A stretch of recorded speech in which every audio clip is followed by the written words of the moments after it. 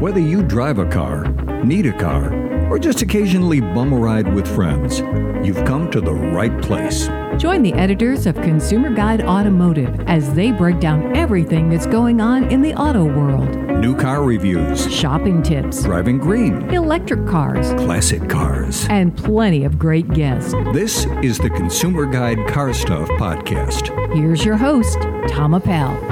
All right, this is the Consumer Guide Car Stuff Podcast, and I am Tom Appel, publisher of Consumer Guide Automotive. Thanks for joining us today.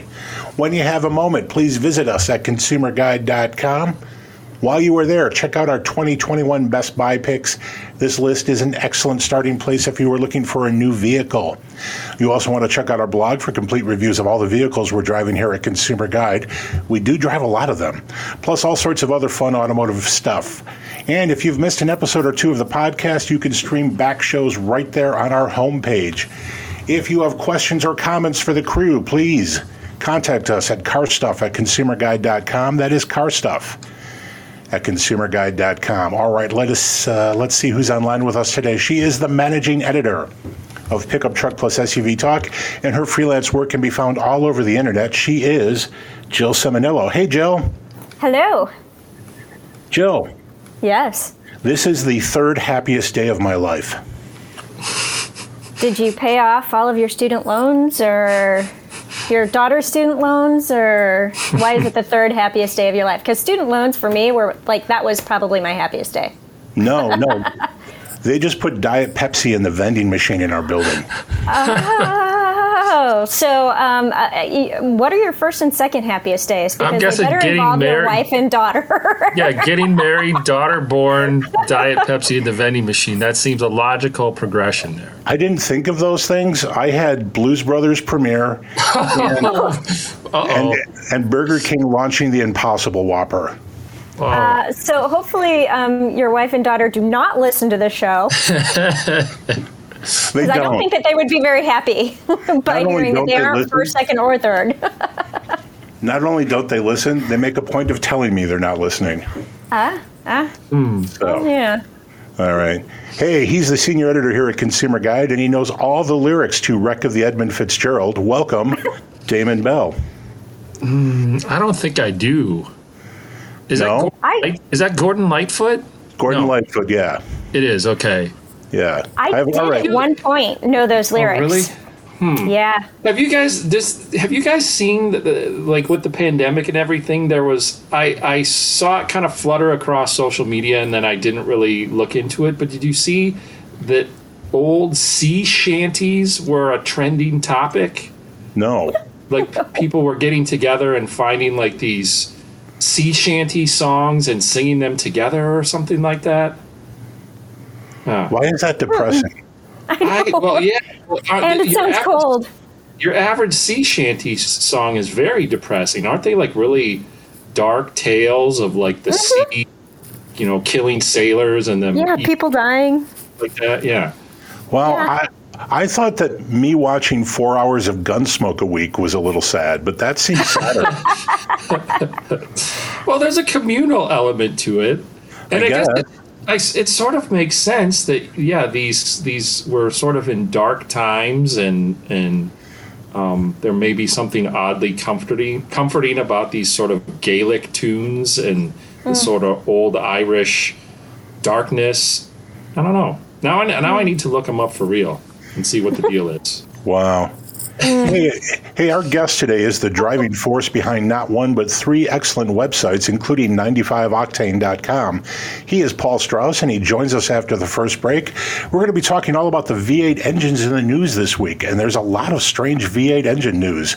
You don't want to miss this conversation. But Damon, you have speaking of depressing, you have an obituary to share with us. Yeah, some sad news that I think sad but not unexpected, I guess, news that I think we need to mention. I think everybody knows what a dune buggy is. Yeah. And the creator of the dune buggy, a guy named Bruce Myers, passed away late last week at 94 years old. He was the inventor of the Myers Manx, which is the original rear-engine VW-based dune buggy. think that around like 69, 70, he made the first batch of them. They were an instant sensation. Sadly, he did not fully copyright or do everything necessary to fully copyright the design. So that original Myers-Manx is probably the most ripped off vehicle in the world.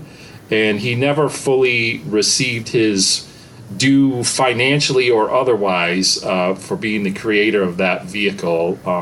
But over the years, he kind of was recognized as the father of it, and I think kind of enjoyed a renaissance later in his life. And renaissance is an appropriate word because Bruce Myers was the quintessential Renaissance man. We just had John Beal from Collectible Automobile on the show recently, and Collectible Automobile, if you want to look it up, they ran a personality profile on Bruce Myers way back in the December 1999 issue. Oh. Or just look him up online. The guy lived an amazing, fascinating life. He was a war hero. He was an accomplished sketch artist. There's some drawings pictured in that personality profile that are beautiful. And again, who doesn't love a dune buggy? It's like happiness on wheels. I don't know how you can't look at a dune buggy and not say, I want to drive that. That looks like a lot of fun. Now, we have a lot to talk about, but I have a quick question about the Myers-Manx. Was that sold as a final product, or was that largely just a kit that was used to convert Volkswagen Beetles? I believe it was both. Okay. Both. Its genius and its downfall in terms of being ripped off was that it was amazingly simple. It was just a fiberglass tub that fit over a shortened VW Beetle chassis. So it was simple enough that the average accomplished shade tree mechanic could put one together at home and kind of finish it off as they wanted to. But I'm pretty sure Myers sold turnkey examples as well. And of course, once the ball got rolling, there were I don't want to say hundreds, but there were many, many, many fiberglass outfits that were selling their own knockoffs that basically ripped off the Myers-Manx design. But today we're pouring one out for the guy who basically invented the dune buggy. Indeed. Excellent. Well, thank you for that, Damon. Jill, J.D. Power, the good folks at J.D. Power, a powerhouse of information resources for the auto industry, just released their 2021 dependability study. What is that all about? Yeah, so J.D. Power, as you said, is a wealth of information. And, we talk about the initial quality studies occasionally, which is looking at vehicles in the first 3 months of ownership. But what this dependability study does is it looks at 3-year-old vehicles in like a year's time. So for the 2021 study, we're actually looking at 2018 vehicles. And the idea is they look at 177 specific problems that are grouped into like 8 different categories. Uh-huh. And you look at these issues, and then they come up, they extrapolate, come up with the data, and they tell you basically how many problems there are with the vehicle. And so I think that it's really interesting to note that, one, this year's vehicles have less problems than last year's vehicles. So, yay, the vehicles are getting better. But also, I think one of the key takeaways, again, is just that, you're seeing manufacturers move up on the list that you haven't seen move up before. And I think we're going to point out there's one automaker that posed a surprise for all of us by moving down on the list. It did, and I have an observation to share, too, that I didn't discuss pre-show that I think is interesting as well. But one of the things about this, and we had talked recently about how this isn't all that predictive, right? This is past performance, and past performance is no indication of future performance. Correct. But still, we are talking about manufacturers that are in the business, and I think that this is a good resume line for them or not. But you talked about brands moving up on the list. We now have Hyundai and Kia, both in the top 6, which is interesting. But I should point out before I move on that they ranked both brands and individual models. Yes. So let's just talk about those top brands. Number 1, this is no surprise to anyone, most reliable, Lexus. Next, I think will surprise people is Porsche. Yeah. Those are complicated cars that are often driven hard, and it's just good to know that this sort of legendary brand is still putting together a fine automobile. Next is Kia. Relatively newcomer, when you think about how old some brands are. Then Toyota, no surprise there. Then Buick, then Cadillac, and then Hyundai. In the top 6. And then Genesis, which is a fairly new brand, top 7. But what I wanted to talk about, guys, are Jill, why don't you walk us through the models that they looked at? The models that they looked at. Gosh, of course, I'm misorganizing my notes. That's all right, because my notes are a mess as well. But they basically broke these down into categories, not too different from the Consumer Guide Best Buy categories. But in the first category, compact car, yes. This isn't going to be very useful information to anybody. No, because this car doesn't exist anymore. The Volkswagen Beetle. Yes. But yeah, so the highest ranked compact car is the Volkswagen Beetle. Okay, so actually, I just want to take a second as I'm scanning these, and 2 of the vehicles on this list no longer exist anymore. When you look at like compact car, and then you go to the midsize car, you've got the Kia Optima, which is the highest ranked vehicle, which, as we know, we've talked about previously, was replaced by the K5. Right. But then the compact premium car, again, probably no surprise, the highest ranked vehicle is Lexus ES. And then mid-size premium car is the Genesis G80. And then the mid-size sporty car is Camaro. Okay, I need to talk about this. Like every other category segment has 3 vehicles on it, and this one only has 2. Which suggests what to you? The other one that might be on this list did really badly because it's got the top one is the Chevrolet Camaro and then the Dodge Challenger. So my question is, where's the Ford Mustang? Yeah, I don't know what else would be on this list, but we need to see the complete list. But I'm pretty sure Camaro, Challenger, and Mustang are all the cars that might be. Probably. Yeah. Probably. Man, I'm sorry, I got to interject. I'm looking at the most dependable model on this this specific model. Oh yeah. And I'm seeing that's the Porsche 911, and my gears are turning like, honey, if we want the it's really dependable. The most dependable model, I guess we're kind of we got to go with picking up a 911, a 3-year-old 911. Yeah, well, hey, it'll be affordable then, right? Yeah. Well, there's the depreciation, and so it's just pure logic. Yeah. And resale value is good, so it's all there. Sure. I wanted to talk about. Oh, go ahead, Damon. I'm sorry. I just said smart purchase. Exactly. You can't go wrong buying a 911. Exactly. I wish my wife listened to the show. I want to talk about something because we've addressed it before. The Toyota Tundra is not a modern vehicle by most standards. In fact, it's going to be redesigned next year, but it has gone a very, very long time without being redesigned, and yet it sells surprisingly well given how little marketing support there is for it. And here's part of the reason why. It is the most reliable pickup truck, according to J.D. Power. And what's interesting about that, I think, is it has an incredibly loyal following. And I happen to be driving a Tundra right now. And yeah, the connectivity is not there. It's not especially quiet. The interior is not especially high end, but it does feel stout and solid, and the drivetrain is bulletproof. I just love that big V8 attached to a 6-speed automatic. There's a lot there to like, and you can see how the Tundra is succeeding in the segment, and the Nissan Titan is not. I think there's just a lot going on here in terms of reputation and just general feel, but kudos to Toyota for nailing that one down. What's surprising to me, too, is that in midsize pickup, the Toyota Tacoma didn't get it. No, it's not even on the list. Interesting. Yeah, it's not on the list. But the ancient Nissan Frontier. Well, it wasn't so ancient in 2018. I mean, it was still ancient, but it wasn't as ancient. It was still ancient. Well, didn't we decide it? That was like 2004 was when that was last redesigned. So yeah, okay, it was ancient. Yeah. But this is something that we talked about when we had Jake Fisher of Consumer Reports on the show.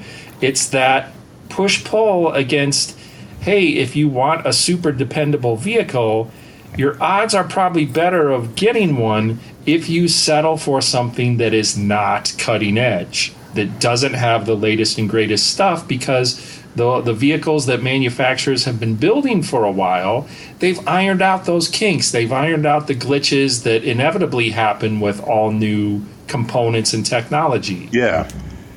So we're out of time here, but I want to talk about two things very quickly. Compact SUV was the Buick Envision. I point this out because the Envision is the only vehicle on this list that was built in China. So if you think that there's some problem with vehicles being imported from China, and very few are, clearly there's not. Additionally, and this was a point that Jill was going to make earlier, we were surprised by how low on the list Honda was as a brand. But on the list of specific models, just pointing this out because I don't think people would have expected this, there are 6 Chevys listed and just 1 Honda. So the world's a changing place, and reliability may not be the most predictable thing in the whole world. We have to take a break. When we come back, we're going to talk to Paul Strauss of many different websites. You don't want to miss this conversation.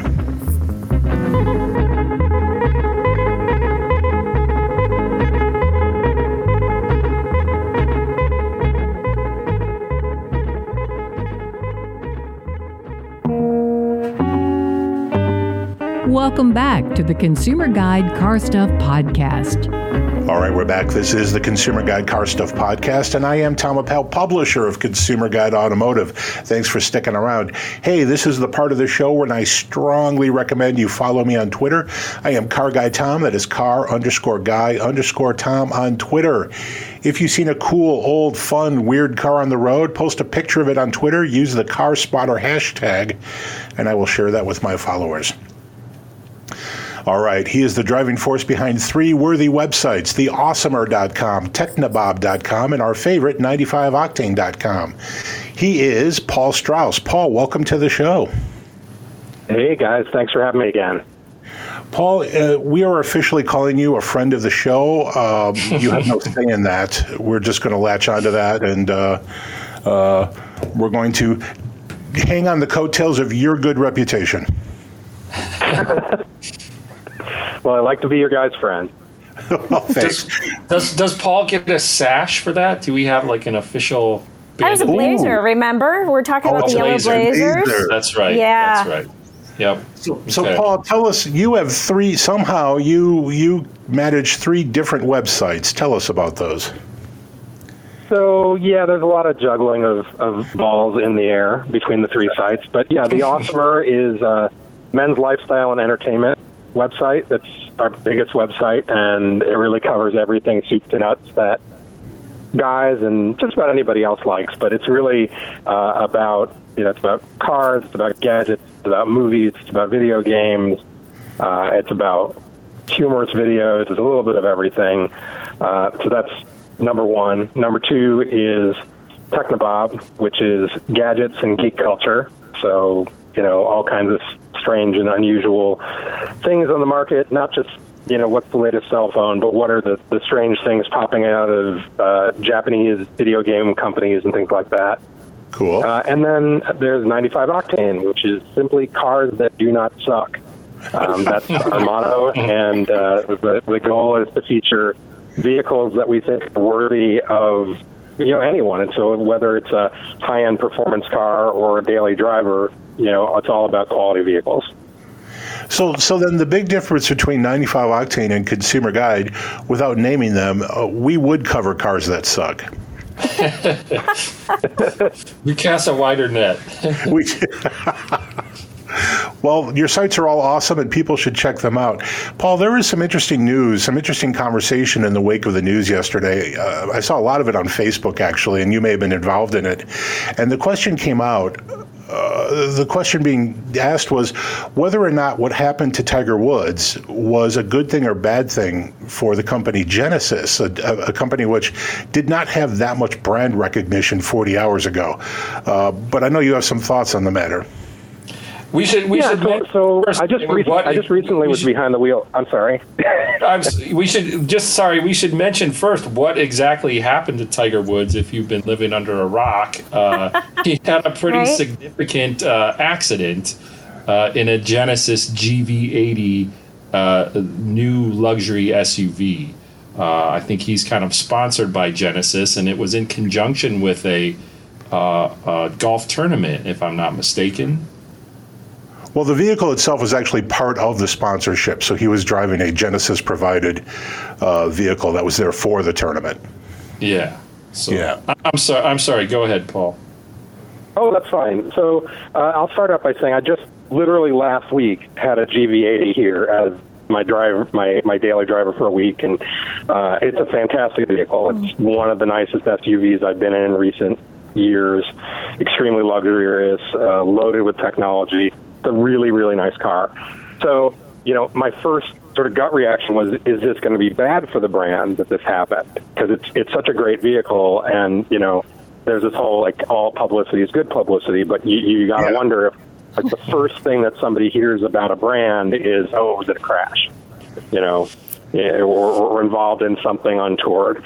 But I think my general feeling is that it's actually turning out to be a positive in that, you had the officer who was there on the scene talking about how he rescued Tiger and got him out of the car, and that he's seen cars with less damage and fatalities in that exact same situation.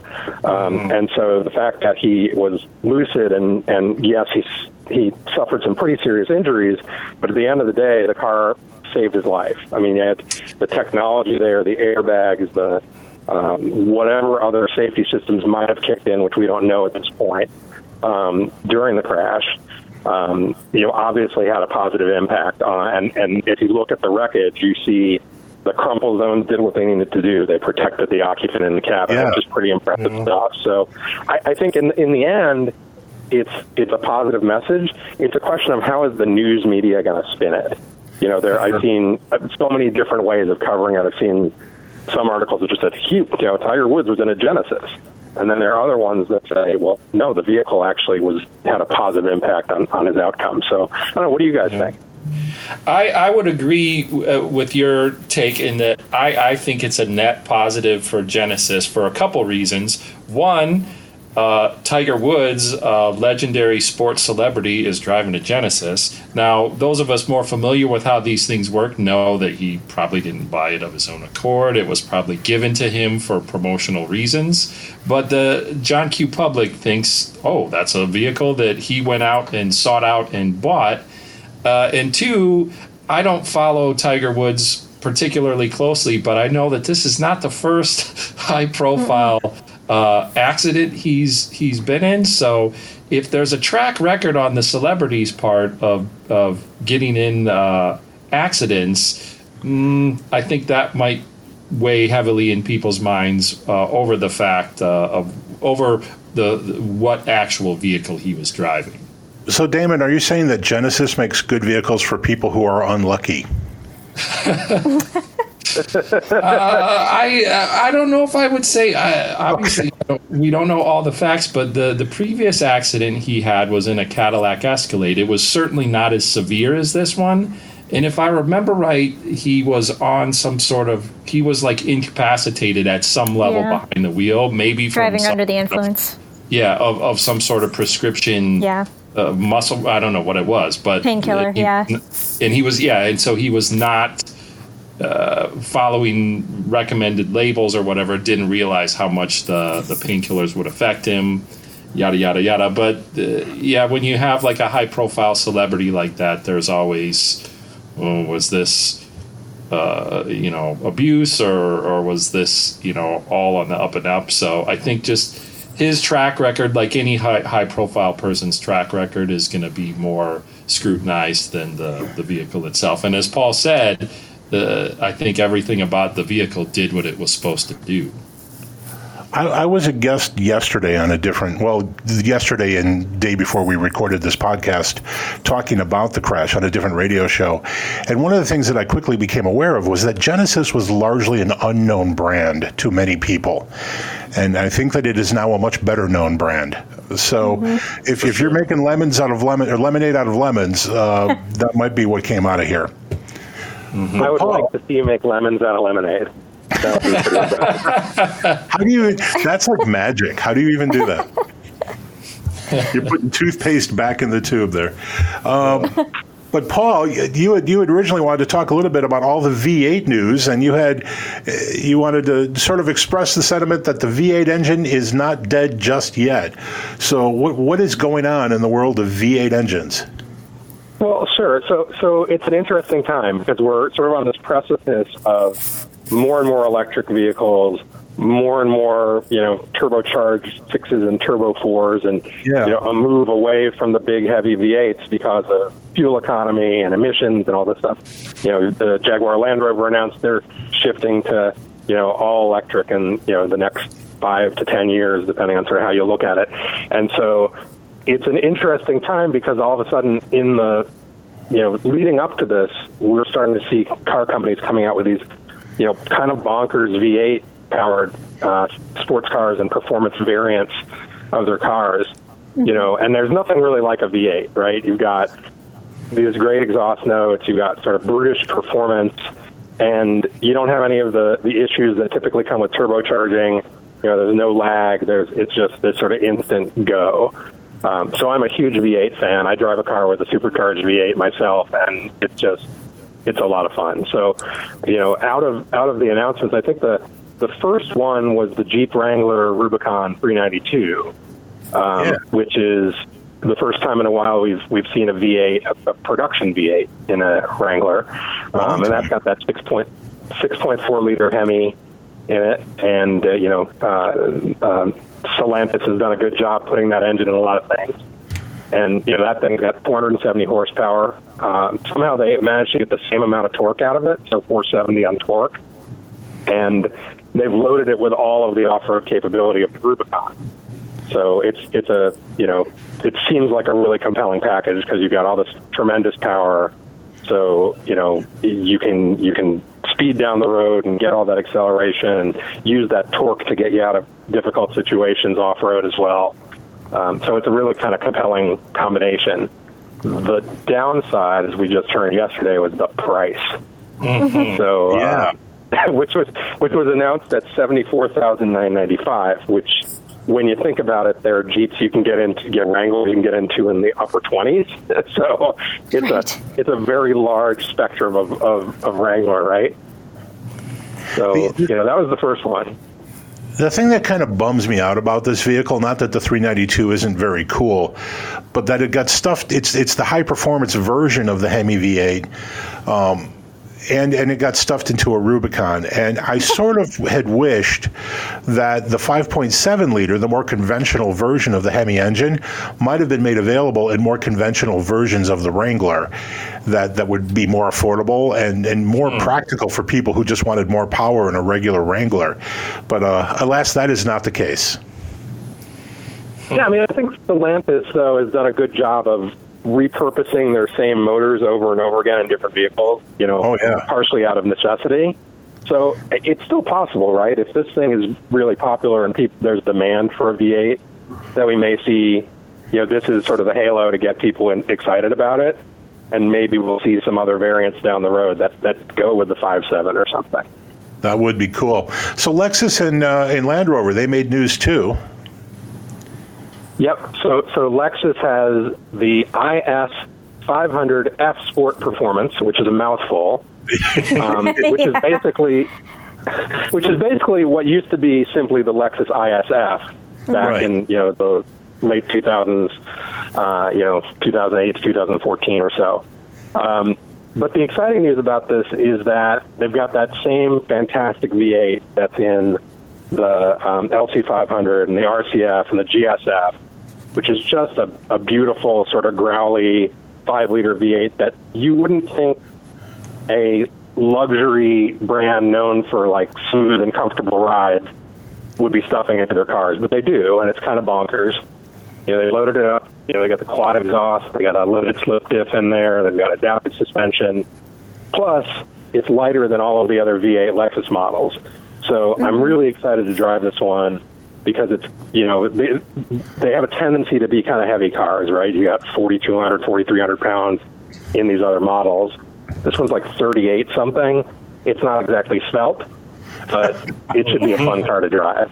Yeah. Yeah. Well, you know, I mean, speaking of fun to drive, I don't know if you ever had the opportunity to drive the previous ISF, but I mean, that is probably one of my all-time favorite vehicles of you know, the 20 years that I've been driving new cars, just because of its smaller size and the high horsepower engine. And, you know, it was really funny back in the day when I think I was in an ISF and an ISF passed me.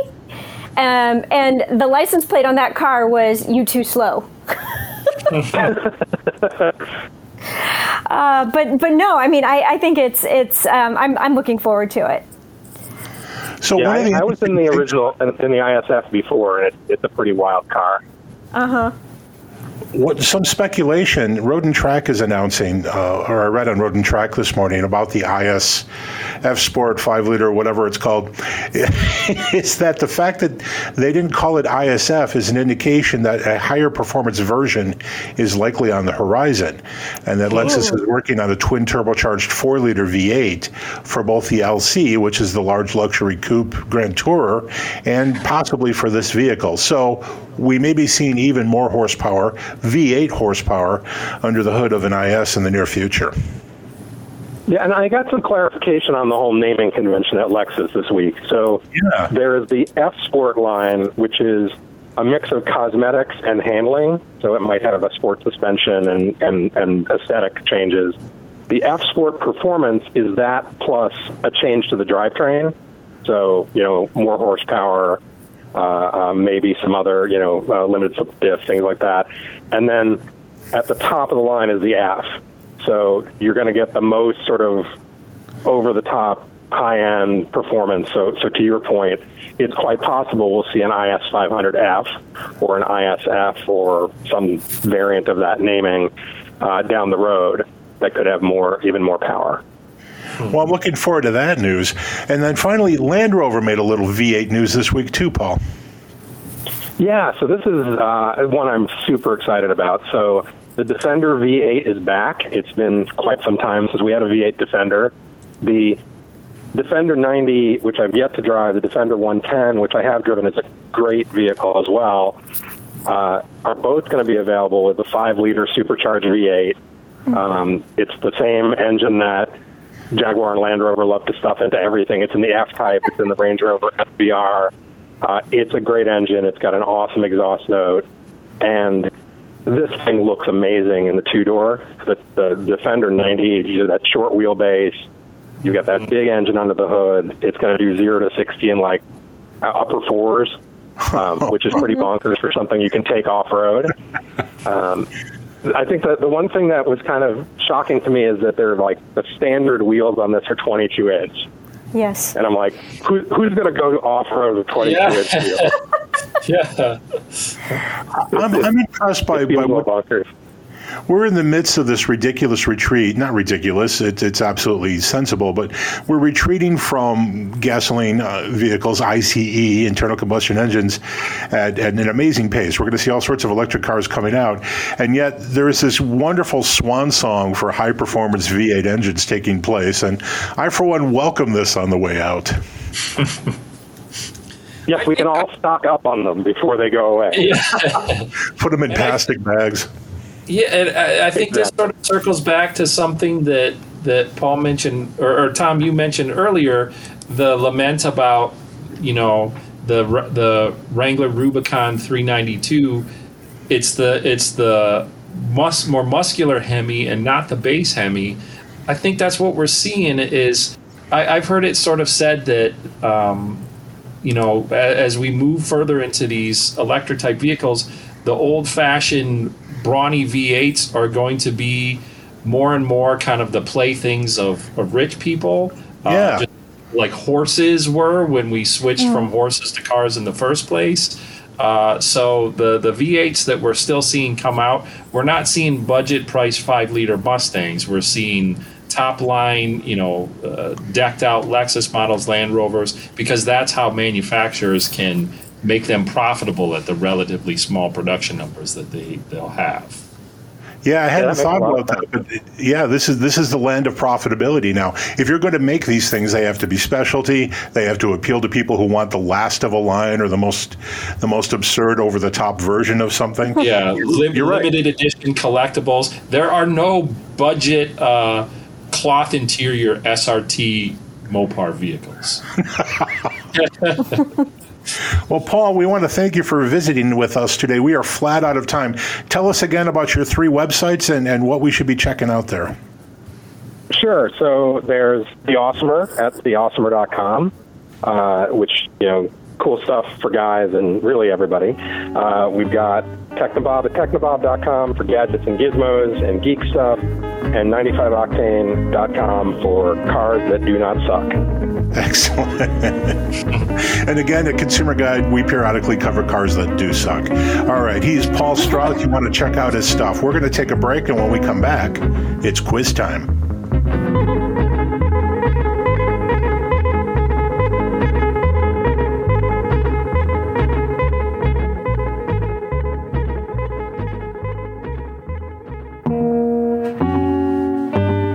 Welcome back to the Consumer Guide Car Stuff Podcast.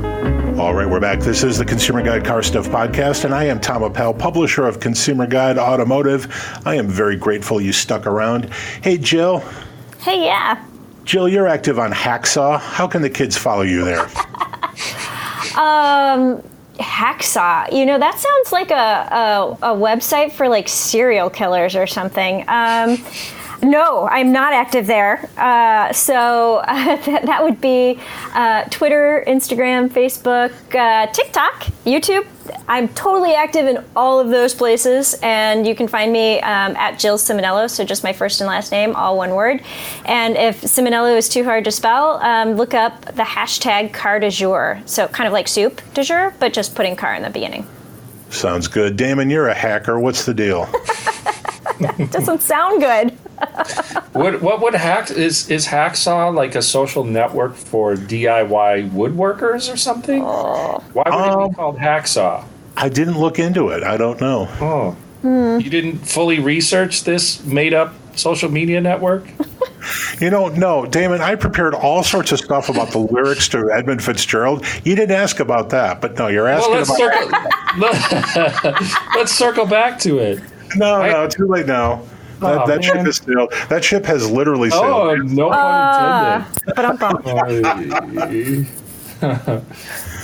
Yes, just to bring it back around, you can find me on Twitter at Damon Bell Likes Cars. Sounds good. All right, it's quiz time, boys and girls. I hope you're ready. Today's quiz topic is model names. Ooh, yeah. Okay. All right. This question goes to Damon first. Damon, per Toyota, the word Camry is derived from the word Kanmori, which means what? Does it mean crown, goldfish, lotus, or lunch meat? Wait, what? You mean Corona, don't you? No. The word Camry is derived from the word Kanmori. This is per Toyota. I always thought Camry was a mix. They mixed up the letters to my car. That is not what I'm reading. We're gonna have to follow up on that. All right. I'm sorry. So, can you read the question again?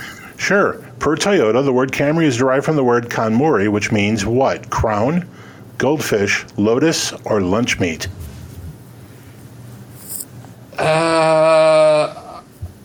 I guess I will say crown because there's the Toyota Corona, and if the Camry was conceived as an American Corona, then I will say crown. There is also a Toyota model in Japan called the Crown. Yeah. Jill, same question to you. Does Kanmori mean crown, goldfish, lotus, or lunch meat?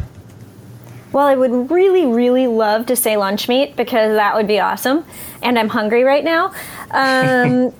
So I apologize if you hear my stomach growling in the background because I really am seriously hungry. So thanks for the lunch meat comment. Crown kind of makes sense to me, but you said Crown, lunch meat. I can't get lunch meat out of my head. And then it was, what were the other two? Goldfish and Lotus. I kind of want to say goldfish. All right, final answers in? Yeah. Yeah, the correct answer is, in fact, Crown. Damon's on the board with one. All right. All right. Jill, this question goes to you. Jill, okay. Golf, Passat, Jetta, and Scirocco are all Volkswagen model names. What else are they? Are they birds, spices, winds, or just random names?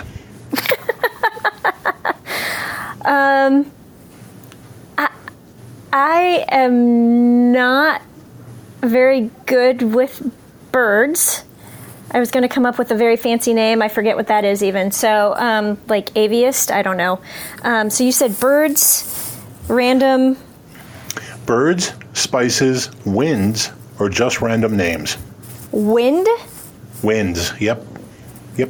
Ooh, that could be interesting. I'm going to go with winds. All right. Damon, same question to you. Golf, Passat, Jetta, and Scirocco are Volkswagen model names. What else are they? Are they birds, spices, winds, or just random names? I'm going to agree with Jill. I'm pretty sure those are trade winds. Damon, you are correct. Jill, you are correct. You are both on the board. Jill has one. Damon has two. We go to question 3. Damon, Denali isn't just a premium GMC trim level, it's also a giant hunk of rock. According to the U.S. Park Service, the mountain called Denali is the third most isolated peak on Earth. Where is Denali located? Is it Alaska, Appalachia, Oregon, or Washington State? I believe it is Alaska. And Jill, same question to you. Isn't that referred to fudge in some way too? Oh, you're just trying to make my stomach growl so you can hear it. I'm sorry. I wasn't even thinking about that. Lunch meat and fudge. Yeah, I know. Sound like a pregnant woman's cravings. All going to be about food. No, I just haven't had lunch yet. Okay, focus, kids. I'm focusing. It's definitely Alaska because when I was there, that was the last big trip I took with my husband before lockdown happened was to Alaska, and I was kicking myself that we did not take the day trip to Denali. Denali is a giant hunk of rock in Alaska. You guys both get a point. It is now 2-3 in favor of Damon. Question 4 goes to Jill. Jill, what is a Corvette? Is it a small pistol, a small sword, a small warship, or a hip-hop dance move? I want it to be a hip-hop dance move, but I don't think that's one. Let's invent one. We can do that. But I'll get to work on that this afternoon. So you said a fish, a warship, what? I did not say fish. Dang, okay. I did not say fish. A small pistol, a small sword, a small warship, or a hip-hop dance move. Pistol, warship, sword. I'm going to go with... I don't think it's a pistol. I'm gonna go with warship. Damon, same question to you. I will agree. Warship. Okay. Damon has gotten every question right. Jill has only lost one. It's 3-4. The last question goes to Damon. Anyone can win this question. Damon, it's a friendly, compact Subaru to us. Turns out impreza is a real word in Polish. What does impreza mean in the land of Kazimierz Pulaski? Does it mean party, potato, sausage, or handbag? Oh, boy. You threw me for a loop with this one. Can you read the options again? I can. Party, potato, sausage, handbag. That's Polish? I don't think it's intentionally Polish. It just turns out to be a Polish word. Oh. I have no idea, but I will guess party. All right. Jill, same question to you. So give me the 4 options one more time. Party, potato, sausage, and handbag. I don't think it's going to be sausage or handbag, but I could see it being party. Wait, I don't think it's sausage or the middle one. Again, hungry.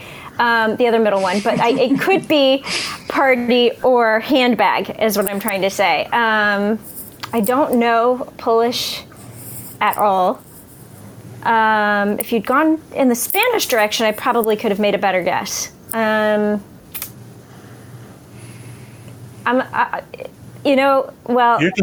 that it matters. You're just stalling. Yeah, I am kind of stalling. I'm like, not that it matters. I'm going to lose anyway. But because I was like, well, I'm going to make it interesting. But I'll make it interesting anyway. I'll go with handbag. Oh, you should not have made it interesting. It was, in fact, party. Damon, I think this is your first 5 for 5 performance of the year. Jill, 4 for 5. This is the most points scored in a single game this year. But still, we go to the bonus question because that's what we do. Is it going to involve food? It is. It is going to involve food. All right. Jill, this goes to you. Jill, one of the most popular candy bars in the U.S. is the Kit Kat. Okay. Turns out it's even more popular in Japan. The name Kit Kat sounds very familiar or very similar to Kito Katsu, which in Japanese means good luck. As a result, the Kit Kat has taken on an almost mystical presence in Japan, and Nestle has created literally hundreds of varieties, of which many are currently available. Which of the following is not a currently available Kit Kat variety in Japan? Are you ready? Okay. I'm going to tell you this fun fact first.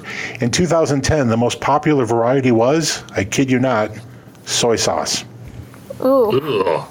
All right. Which of the following is not a currently available Kit Kat variety in Japan? Chestnut, cough drop, baked potato, Texas barbecue. All of those sound horrible. Why couldn't you tell me about the green tea one that I know, in fact, is a Kit Kat variety? It is. That one I know. They all sound just utterly hideous, and my stomach is no longer growling. Okay, so you said Texas barbecue. What were the other ones? Your options are chestnut, cough drop, baked potato, Texas barbecue. Yeah, the only one sounds like one that I would want to eat is the chestnut, so I'm going with that one. But that's the fake one? Yeah, because that's the only one I'd want to eat. All the others sound completely awful. That's my logic. That's my logic. Yes. All right. Bad strategy. Damon, same question to you. I think I got to go with cough drop. Although I wouldn't put it past the Japanese to have a menthol Kit Kat, I think I got to go cough drop. What are those cherry cough drops that we used to eat as candy as kids? Were those Ludens? Ludens. Yeah, you can still get them. They have like multi-tropical flavored ones now. Well, it turns out that cough drop is in fact a variety of Kit Kat, as is chestnut, as is baked potato. The fake was Texas barbecue. No one gets the bonus point. Damon Bell, an autographed copy of the quiz is going to end up on your desk someplace. Okay. Does it actually? Now I have to know. Does a cough drop Kit Kat actually soothe your throat and fix your cough? I doubt it. Does it have actual medicinal qualities? I doubt it. I don't know. Yeah, I'm gonna have to. You're gonna have to pass along the research websites you've looked this stuff up on. Actually, all of this came from the British tabloid The Sun. Wow. Okay. Yeah, that's where I got this information. So there you go. Hey, Damon. Yes. What's going on at the CG Daily Drive blog this week? We've got a bunch of good new articles up. Topping the list, I would say, is one that we just put up a first spin on the all new redesign for 2021 Buick Envision. That is Buick's made in China, as we discussed in the first segment, a made in China compact SUV. It is topical, and it's all new for 2021. Great looking new compact SUV. Not that the previous gen was bad looking, but this new model is it's lower, wider, and much swoopier looking. It very much reminds me of that Buick Avista concept vehicle that came out about 5 or 6 years ago in the front end styling. Turbocharged 2.0 liter 4-cylinder with 228 horsepower and a 9-speed transmission. That's the standard powertrain. You can get one in front-wheel drive or all-wheel drive. So we've got a full review of that. We've got test drives on the refreshed for 2021 Chrysler Pacifica in the new top line trim level called Pinnacle. That one of the added features is a handy item for parents. There's a FamCam wide-angle camera that gives you a view of the rear seating area. And even if you have a kid in a rear-facing car seat, a baby in a rear-facing car seat, the FamCam is so wide-angle that it can give you a view of that, which if you've had an infant in a car that you're trying to get to sleep, and you want to subtly check in on them, that is a godsend. So there's a full test drive review of that. Also, we've got a quick spin on the Toyota Highlander Hybrid Platinum. Great 3-row midsize SUV with a very impressive hybrid powertrain. And in terms of an older Toyota, we've got a photo feature on... Man, this is a gorgeous vehicle that I didn't fully appreciate when it was new, but looking at it now, what a knockout styling job. That's the 71 Toyota Celica ST hardtop coupe. That is a beautiful car. It really is. And there, you could say that a lot of Japanese vehicles around that time, a lot of them were very weird looking, just kind of awkward styling. But this is just a gorgeous vehicle. I think was probably Toyota designers are probably influenced, at least in part, by the Mustang. So it definitely got beautiful long hood, short deck proportions. So, and the example we have in the photo feature is an especially nice example. It's funny how much. I was just going to say, it's funny how much time we had to put between us and that car for what we now call Japanese design to sort of have become clear. But there was some very, very clear Japanese distinctive elements to that vehicle. And I don't know. I think at the time, no one appreciated what was going on there. But now, thanks to the beauty of hindsight, we see that some of these Japanese cars were truly amazing awesome looking. Yeah. And speaking, just real quick, to wrap it up, and speaking of unconventional Japanese design, we've got a review flashback on one of my favorite vehicles of the early 2000s. That's the original Scion XB, the kind of box-on-wheel compact that made such a splash when they launched the Scion brand. Yeah, what a strange car, and I wish that would have survived. And they replaced it with a much less boxy car that didn't lend itself well to youth culture or customizability. And I think actually kind of dragged the Scion brand down, but we can talk about that at some time in the future. Guys, thanks again. We are completely out of time. For people who want to reach us, remember you can reach us at carstuff@consumerguide.com. That's carstuff@consumerguide.com. Drop us a line. Let us know what you think of the show. Thanks to our guest today, Paul Strauss. Check out his stuff at 95 Octane, Technobob, and The Awesomer. Thanks as always to Jill and Damon. A tip of the hat to producer Lady B and the good folks here at WCPT AM 820 in Chicago. And a hearty hand wave to my radio mentors, Steve and Johnny. Hey guys, let's talk about cars again next week.